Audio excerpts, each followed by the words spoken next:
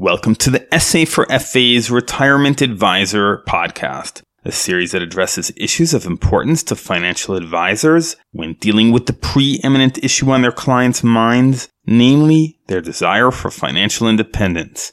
I am your host, Gil Weinrich of Seeking Alpha, and today's topic is whether retirees, and which retirees, will have time to see their stocks recover. We'll get to that in just a moment. But first, this message.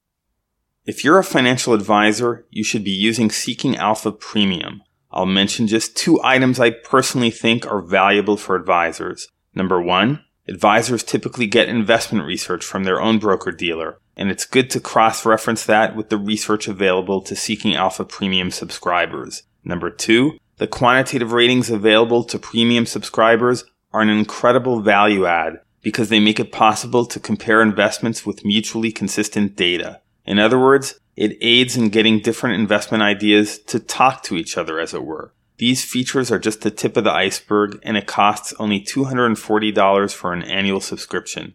Click on Upgrade on the top right of your Seeking Alpha homepage to see a full list of benefits and options. In an article last week, Bloomberg columnist and financial advisor Nir Kaiser discussed questions he's seen a lot of lately. His second one is especially pertinent for this audience. Will retirees have the time to see their stocks recover? He says the answer is most likely yes. I'm not so sure about that. Kaiser offered some statistics meant to be comforting. Let's take a look. He notes that of the 10 post-war U.S. bear markets, excluding the current one, it took 3.9 years on average for the S&P 500 to recover its previous high. The median market cycle was just 2.7 years, and in half of these occasions, the market recovered in 2 years or less. These relatively short time spans are meant to encourage the thought that retirees can survive this crisis. That is certainly possible, but unless his use of the word retiree was a typo and he really meant pre-retiree, then I would say the assurance that retirees will manage requires a huge asterisk. If this bear market fits within the historical range of experience he suggests, then survival, by which I think he means the ability to come out of this with a standard of living similar to the one we entered with, requires that the retirees have an income they can live off of for these 3.9 or 2.7 years, so that they can avoid drawing down their investments at a time of loss. However, it would seem that retirees tend to be weighted toward risk. It's hard to get precise data on this, but it is well known that the standard target date funds, which are the default workplace retirement plan investments, arrive at retirement with 50 to 55% of their investments in stocks.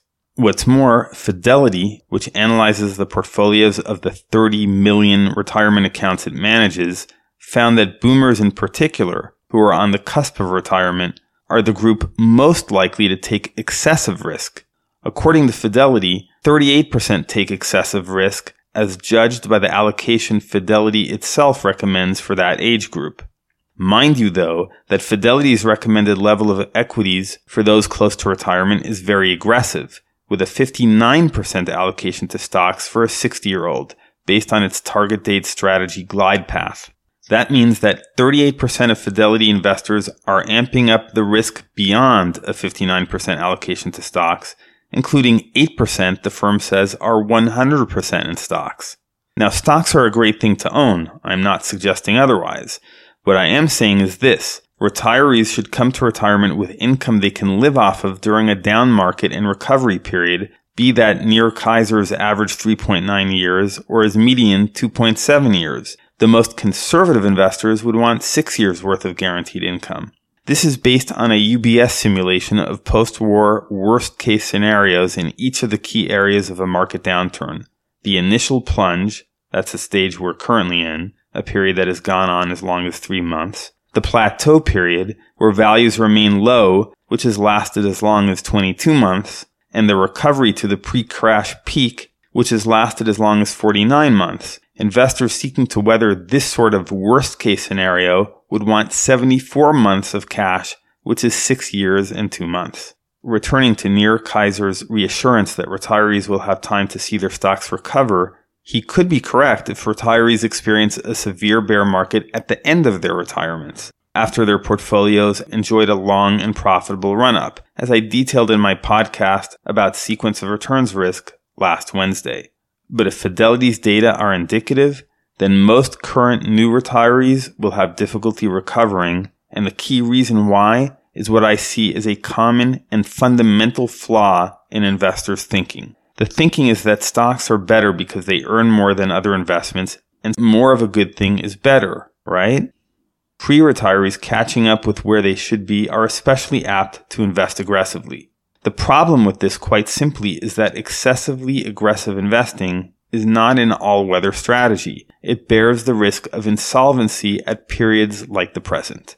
And thus it is high time people make not just growth an investment objective, but stability too. Just as doctors are instructed, first do no harm, so too financial advisors must educate their clients that protecting against the downside, ensuring there is no crisis from which their clients won't survive, must be the first objective in retirement planning. Thanks for listening. If you found this podcast of value, I would be much obliged if you would pass it on to other advisors to keep this FA project growing. Also, feel free to contact me at gil@seekingalpha.com with any feedback. This is Seeking Alpha's Gil Weinrich.